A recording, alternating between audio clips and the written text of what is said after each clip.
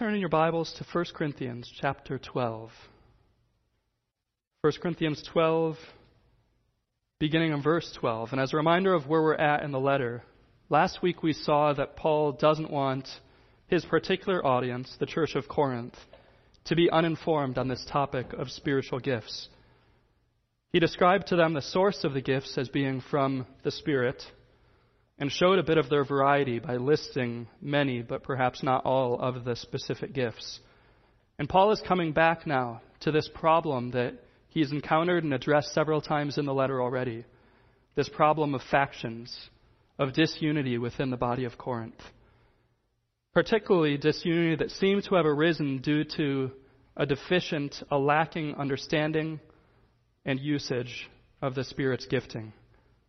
And in today's text from chapter 12, starting in verse 12 and going to the end of the chapter, Paul is coming back to his principle of gifts having been given to the church not for the individual, but for the common good of the whole church. No one should be inclined to think less or more of how they had been gifted, since God is the one who both fashioned each part and then put it all together.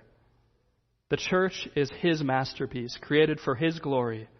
And Paul turns now to an extended metaphor of the human body to illustrate the mutual need that all of the limbs and organs have for each other. All are needed and all are honored.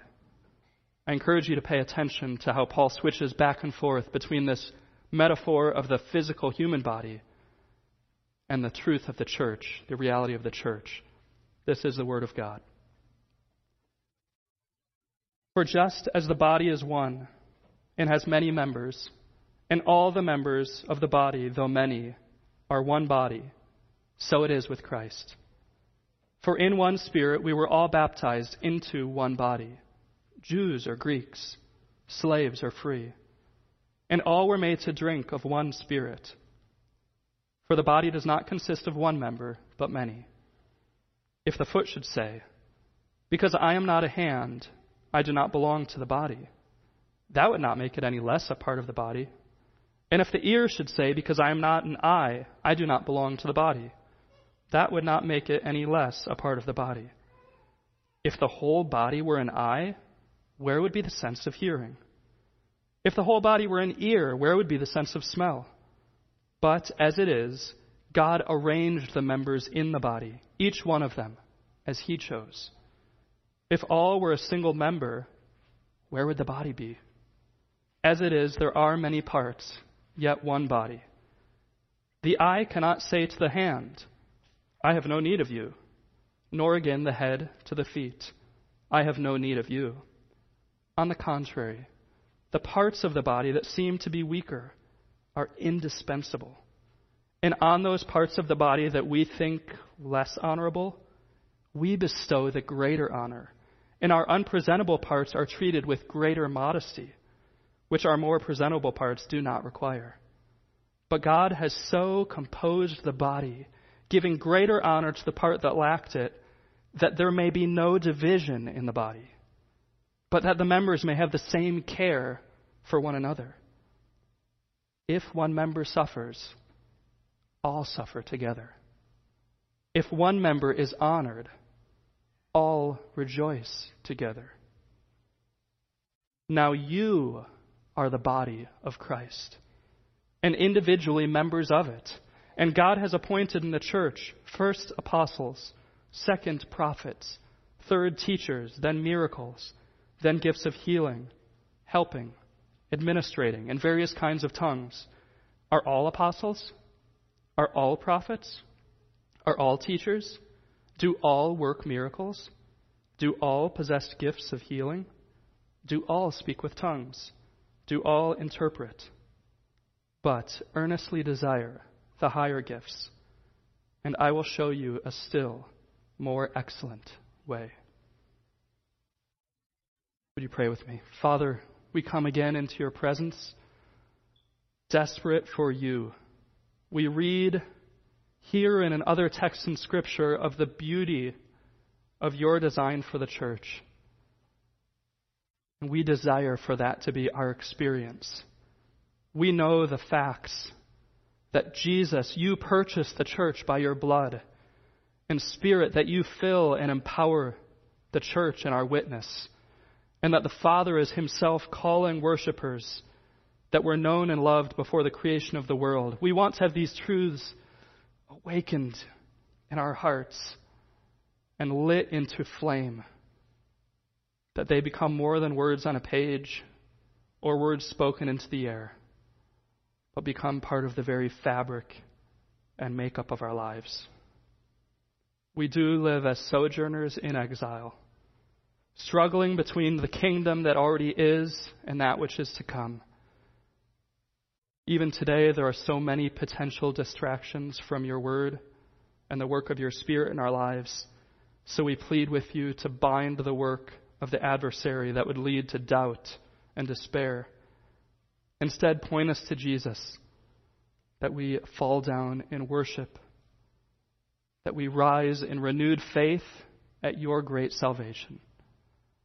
May we celebrate, perhaps more than before because of this text. May we celebrate the church as Christ's body and rejoice in the uniquely diverse roles that each of us are called to in it. We ask this, Jesus, in your precious name. Amen.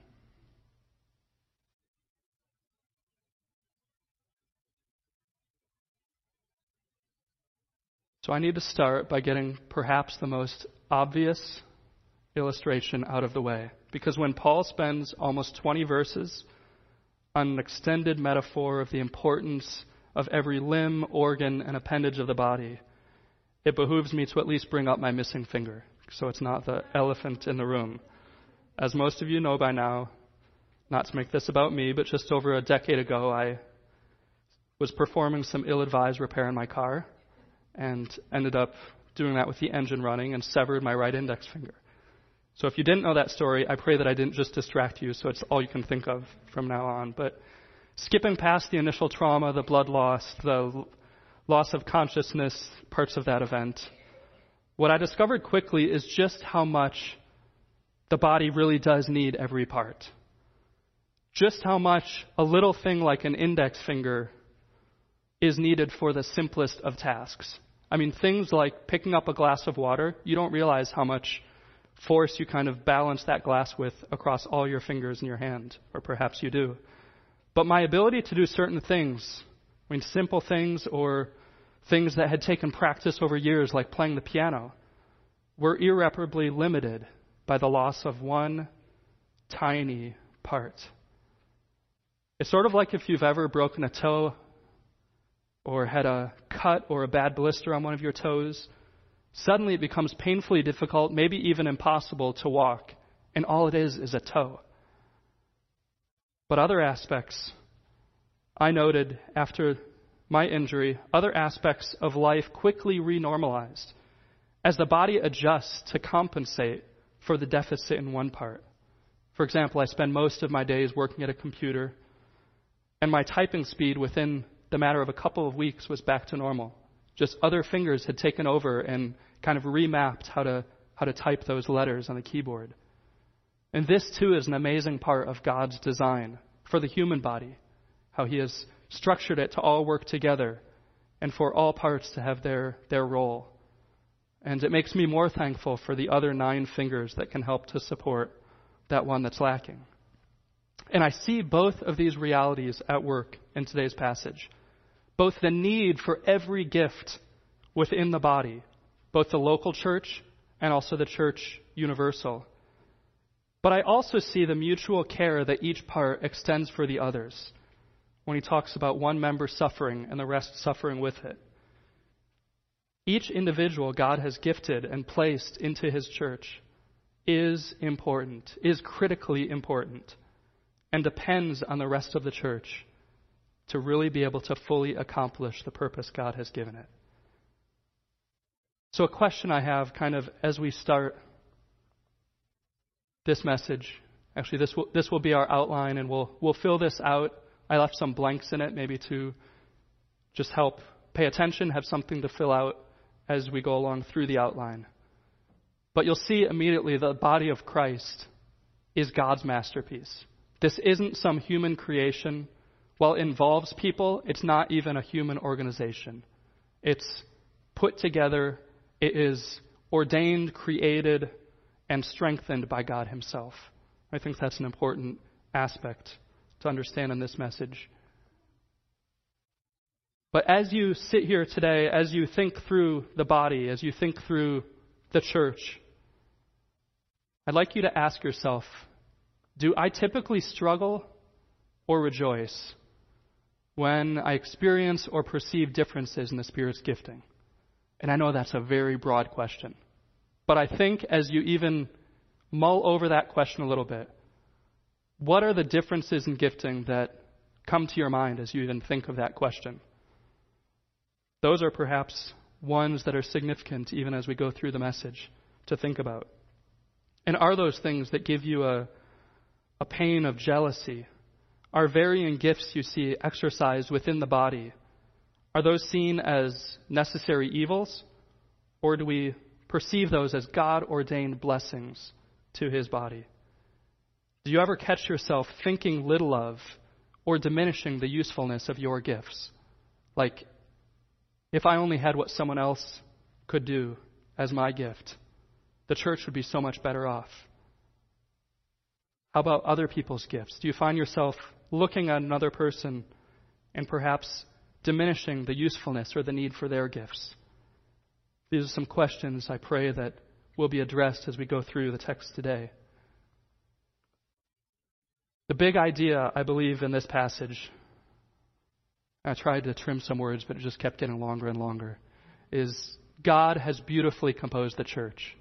Like the human body, because that's his metaphor that he uses, using a diversity of necessary parts, each instilled with purpose and honor in order to promote unity and accomplish his mission. You might say, Josh, that's 5 big ideas. No, it's one. That's one idea. So God has beautifully composed the church, like the human body, using a diversity of necessary parts, each instilled with purpose and honor in order to promote unity and accomplish his mission.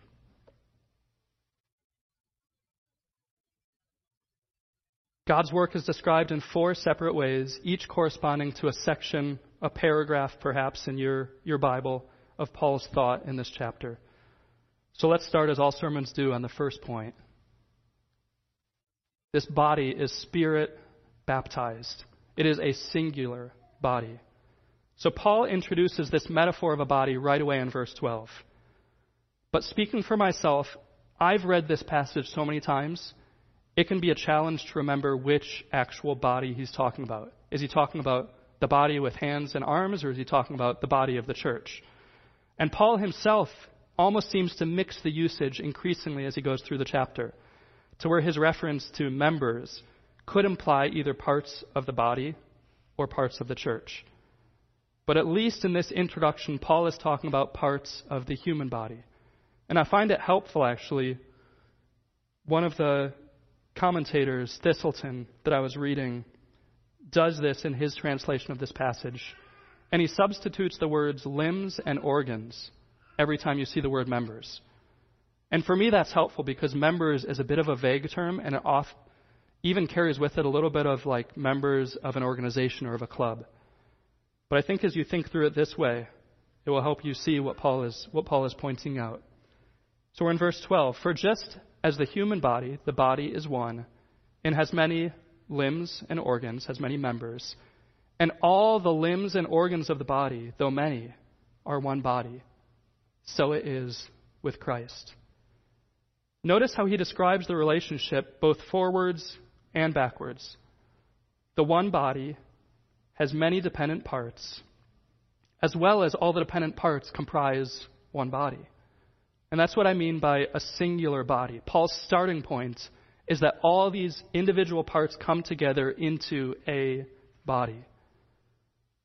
The human body is not designed as a loose connection of organs that may voluntarily work together or may voluntarily do their own thing. They can't decide to be part of the body one day, be separated the next, and then be an integral part again by the end of the week. Separation from the body for any period of time, more than a few hours, results in depletion of that body part, of the oxygenated blood supply, and it results in cellular death. Now, I'm no medical expert, so there's likely exceptions to that rule.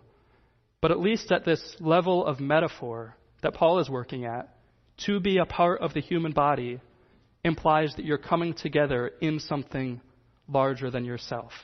It implies a unity of both place and of purpose. And then Paul ends that part, so it is with Christ. This could initially seem like an alarming or a confusing conclusion. How does the second person of the Trinity, Jesus Christ, fit into this metaphor, you might ask? And I was actually stumped by this for a brief bit, so don't kick yourself over it.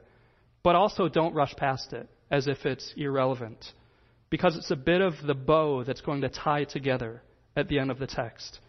And so to kind of hint at that bow that's coming together, jump with your eyes down to verse 27, where he says, "Now you are the body of Christ, and individually members of it."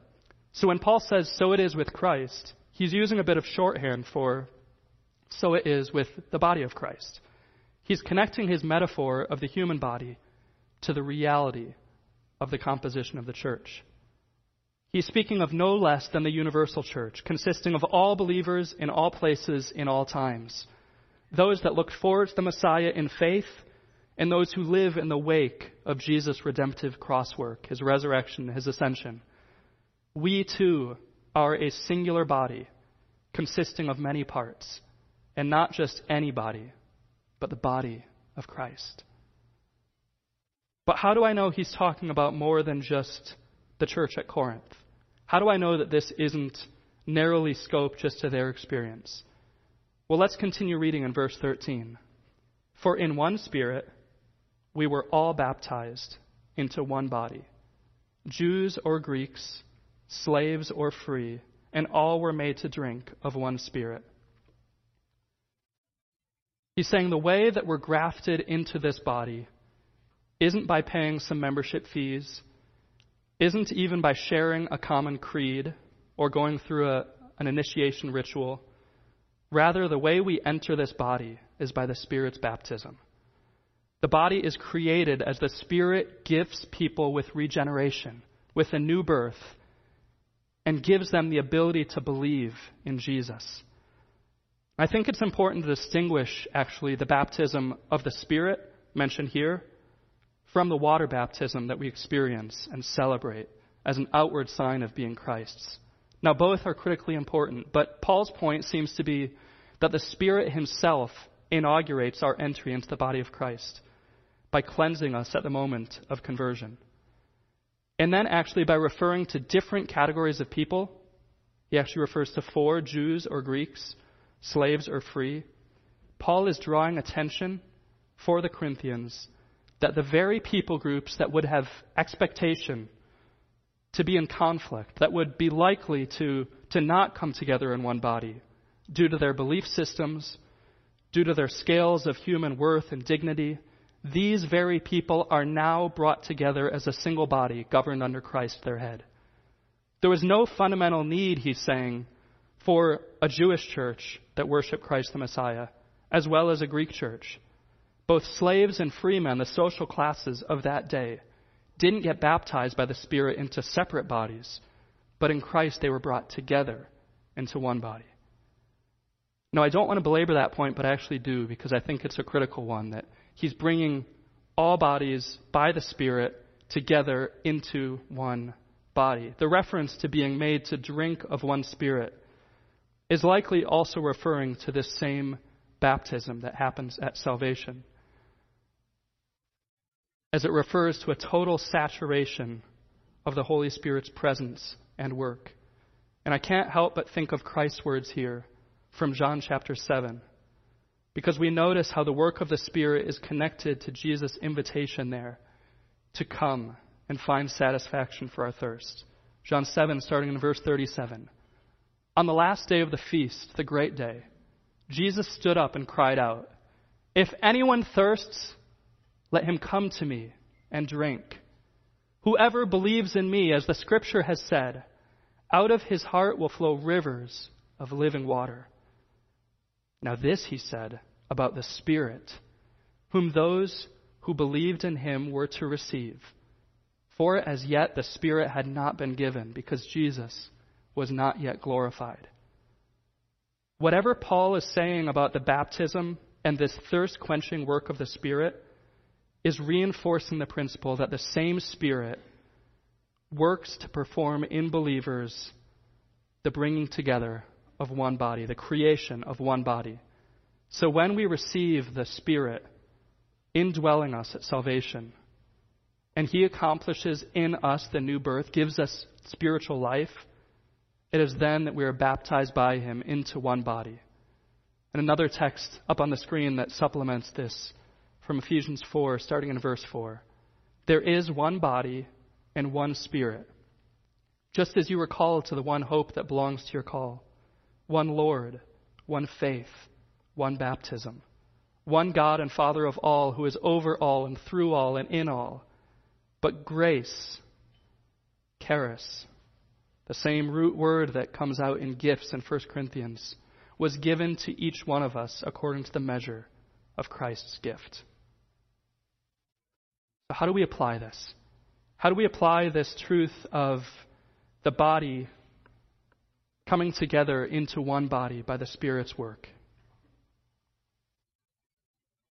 God's purpose in baptizing us into this single body by his Spirit is to create a new humanity in Christ.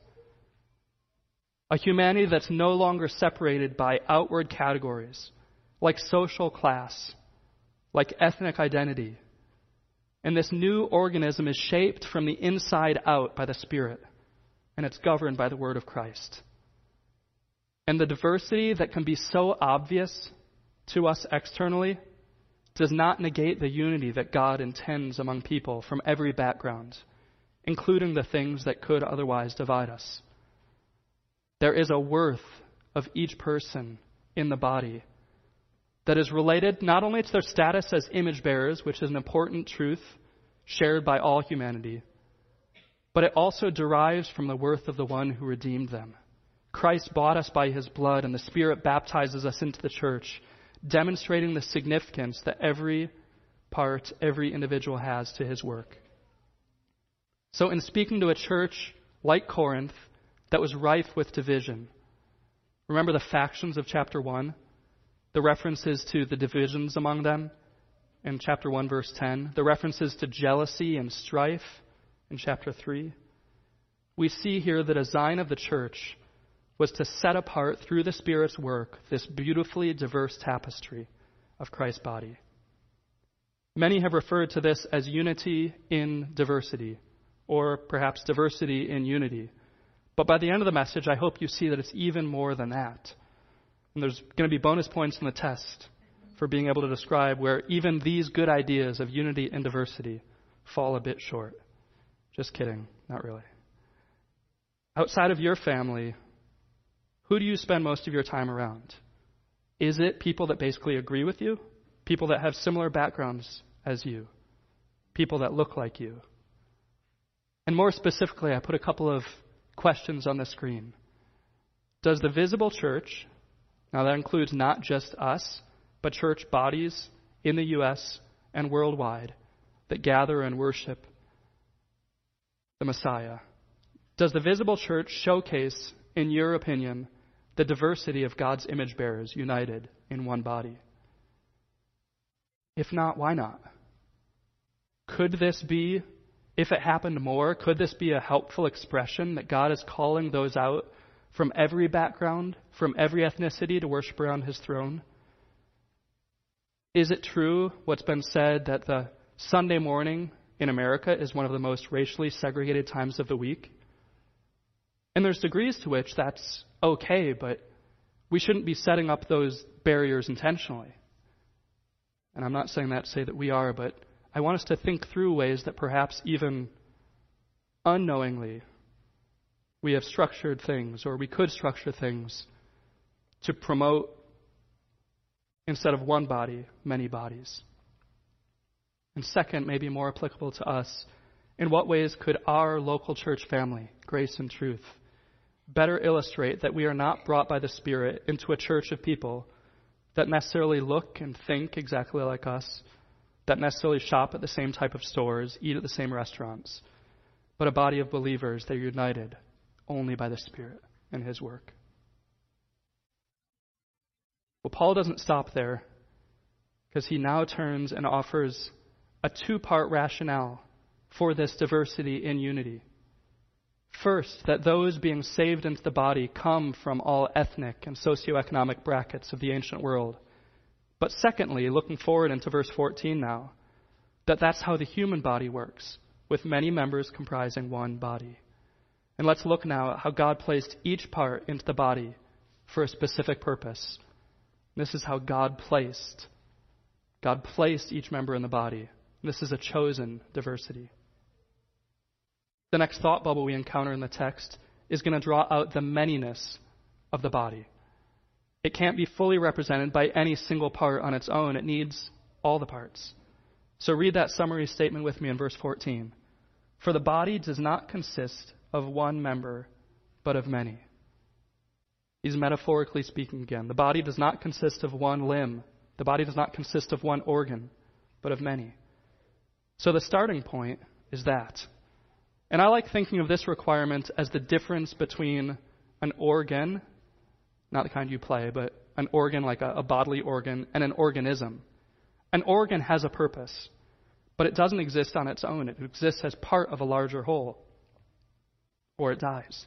And so it is with the body. It's made up of many different organs, each with their own purpose that support the larger organism. And the examples to follow include talking body parts, like feet and ears. So if this doesn't provide, as you're reading along here, if this doesn't provide at least a moment of levity as you picture in your mind, I'm not sure you're reading it right. Paul likes to use extreme statements, perhaps seemingly outlandish statements, to arrest our attention and those of the Corinthian readers. And he does it to great effect under the inspiration of his Spirit. This highlights the foolishness of physical body parts thinking they're unimportant in comparison to the rest, and that as a result, they aren't really part of the body. So imagine for a minute the actual body parts doing the talking as we hear them question their respective value to the body. If the foot should say, "Because I am not a hand, I do not belong to the body," that would not make it any less a part of the body. And if the ear should say, "Because I am not an eye, I do not belong to the body," that would not make it any less a part of the body. Again, if the whole body were an eye, where would be the sense of hearing? If the whole body were an ear, where would be the sense of smell? The foot and the ear are body parts that we can imagine might be tempted to look at other parts and see them as more essential and themselves as non-essential by comparison. In doing so, they make the hypothetical assertion, because I'm not this, I don't belong to the body. And Paul responds to that by saying that even if the foot thinks it's worthless, it doesn't diminish its importance, its value to the body. Similarly with the ear, feeling lesser than the eye. Just when you thought he was finished, though, Paul extends this metaphorical lesser than body part concern to their logical extreme. He says, what if the entire body were one big eye? How would it go about hearing in that scenario? His point being that both parts are essential to the properly designed function. Similarly, if the whole body were an ear, not only will it look funny, but it would be lacking all of the other functions, like the smelling that the nose brings to the literal table. His conclusion is that if the entire body were to be the same part, it would then cease to be a body. I think that's important. If the entire body were the same part, it would stop being a body. It would be an organ and lack the function of all the other parts. So now back to the design of the body, not an accidental arrangement of parts, but it's of divine design. And he says here, it's not only the quote-unquote important parts that are arranged by God, but the text highlights that every single one of the body parts was placed by God, by His choice. Let's look at that together, starting in verse 18. But as it is, God arranged the members in the body, each one of them as he chose. If all were a single member, where would the body be? The intentionality that God places or puts or arranges or assembles the parts together is mind-boggling. How each part contributes to the health and safety and well-being of the rest of the body is itself a testament to his good design. But God didn't simply arrange the members. He did it with purpose. He did it with intentionality. It says he did it as he chose. It wasn't an accident. And he did it for the mutual good of the body at large. This would not be true if all were the same organ. Then the body itself would cease to exist. Similarly, at the end of this point, I think it's appropriate to see how God would want to apply this to us. God's purpose for the diversity of the body is revealed in this section. He hasn't specifically yet mentioned the church. Remember, that's what the human body metaphor is all pointing toward. Ultimately, the final point he makes is going to get there. Because in the church, we do have a diversity of gifts. That was one of the key takeaways last week in the beginning of chapter 12. But when we actually see the diversity of gifts with our eyes, when we experience them, do we see that, experience that as a good thing or a bad thing? Perhaps we might even not see them as gifts, but as less than desirable differences. Like, why can't they think more like me? Because that would be simpler. We would function, maybe we think more easily together if everyone thought like me. But if everyone thought like me, that would be a scary place. We need the diversity of gifts, of perspectives, of backgrounds. Paul here is specifically talking about gifts given by God, but we need those variations for what God is doing in his church. So how do we apply then this section as various parts of the body of Christ? One way would be to recognize that some individuals might have a propensity to diminish their own importance to the rest of the body. You might think, I come here and I worship here and I maybe even join here, but as part of a way to help my spiritual life, as a way to help me grow in maturity in Christ. And those are both true, but they're missing your importance to the rest of the body. As you exercise your gifts given specifically by God, that is his grace to the rest of the body. Or vice versa, we might look at other individuals, not just looking at ourselves and thinking less than, but look at others with jealousy in which we had certain gifts. Like that hand or that ear looking to another part. Or maybe we look inwardly and see them as less than, and ourselves as less than by extension. So a few questions to kind of draw that out a bit. I'd like us to really take a moment to honestly consider this in response to the text. Do you struggle to see your spiritual gifting as valuable to the function and the mission of the church? Do you struggle to see your spiritual gifting as valuable to the function and mission of the church? How does the truth that God placed each and every part of the church by his choice influence your perspective on your own gifting? And what does God by his Spirit say of your place in the body? He chooses each part. He composes each part, and he places them into the body by his choice. But God not only placed the members in the body, as important as that is, but like a master artist, like an intricate craftsman, like a divine orchestrator, we see that he assembles them in a way that uniquely brings the body together, so that the sum of the individual parts is much, much greater, much, much more beautiful, and accomplishes much, much more than it would otherwise. For our third point, let's look then at how God composed. God composed in what I'm calling an inverted hierarchy. This we'll cover from verse 20 through verse 26. The end of the second paragraph in most translations, I think, opens this section actually, where he says, "As it is, there are many body parts, yet one body. Remember how I mentioned the last section was emphasizing the manyness, the diversity? Well, Paul here, under inspiration, wants us to remember that even with diversity, there is still that one body that the Spirit placed us into. But his point is going to extend beyond, again, that diversity and unity thought construct. And it's going to serve to highlight how God composes the body together.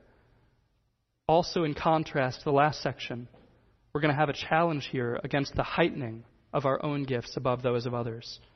Remember the last section, the body parts were looking at themselves and thinking less than. This is where they may look at themselves and think they're more important than the others. So we're back to the talking body parts, the eye and the head in this section. Probably considered more essential, more necessary parts. They can't rightfully diminish the significance of other limbs or organs. Let's read that text, verse 21. The eye cannot say to the hand, I have no need of you. Nor again the head to the feet, I have no need of you. This is directed again to those with spiritual gifts that may be seen by the church as more important or desirable. Maybe they're the publicly prominent ones, or they align with the value that broader society puts on certain things. In Corinth, we see that public oratory was one of the things that they valued. Also, we see from these chapters that the speaking in tongues was something that in the church was significantly valued. But Paul is using the metaphor to remind them that they can't look to others in the body as less significant based on how we tend to value their gifts. The truly beautiful reality is that God accounts for this tendency to exalt the strong and prominent and diminish the weaker and less publicly prominent. And look at how he does this in the text, starting at verse 22, where he says, on the contrary, the parts of the body that seem to be weaker are indispensable. And on those parts of the body that we think less honorable, we bestow the greater honor. And our unpresentable parts are treated with greater modesty, which our more presentable parts do not require.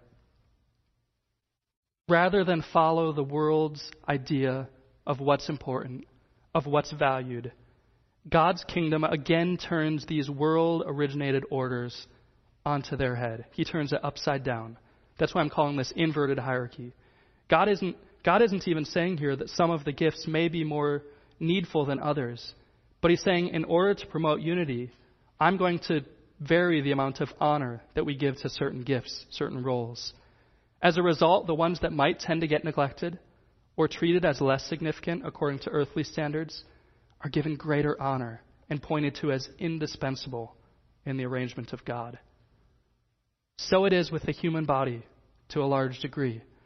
The most critical parts are the ones that are covered, the ones we can't see, the ones that are protected either by skin and ribs or even by our clothing.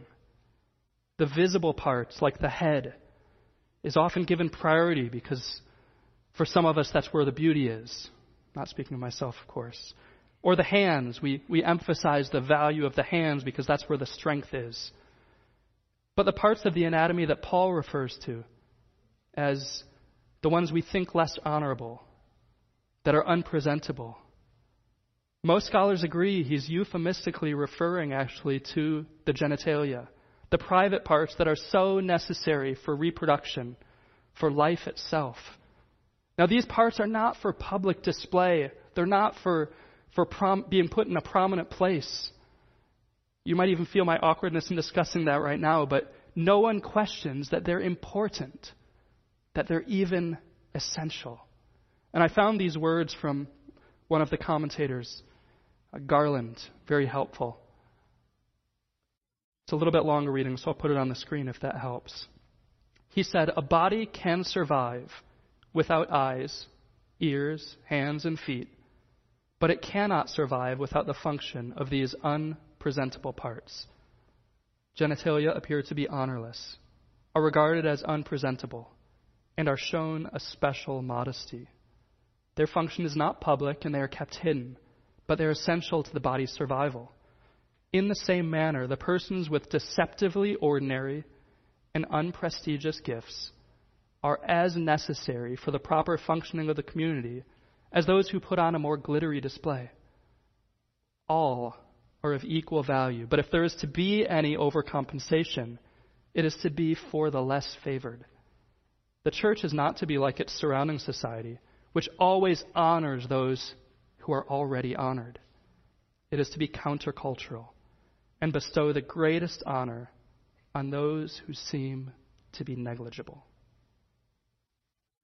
Now, we'll apply this further in a few minutes, or seek to by the Spirit, but think for a moment about the essential parts of Christ's body that have the potential to be ignored. Maybe they're critical ministries that just happen each week, or from your viewpoint, they just happen each week. And very few people even know that it's happening. Maybe they're not even formal ministries, but they're informal things that are done from the home, checking in on or visiting others in the body throughout the week, ministering to other needs you know of, ministering mercy in your community. Maybe those unpresentable parts even include those who have struggled significantly in their life. Maybe they've struggled with periods of addiction that may take more of our time and care. Maybe we're even tempted to give up on them as they're striving for faithful obedience to Christ. Or maybe it's a segment of the broader church, the church universal, that we think less noteworthy or even are embarrassed by due to cultural or other differences. Each of these, I think, could be the part that God calls indispensable and worthy of greater honor. Now, Paul is going to give the divine purpose behind this greater honor.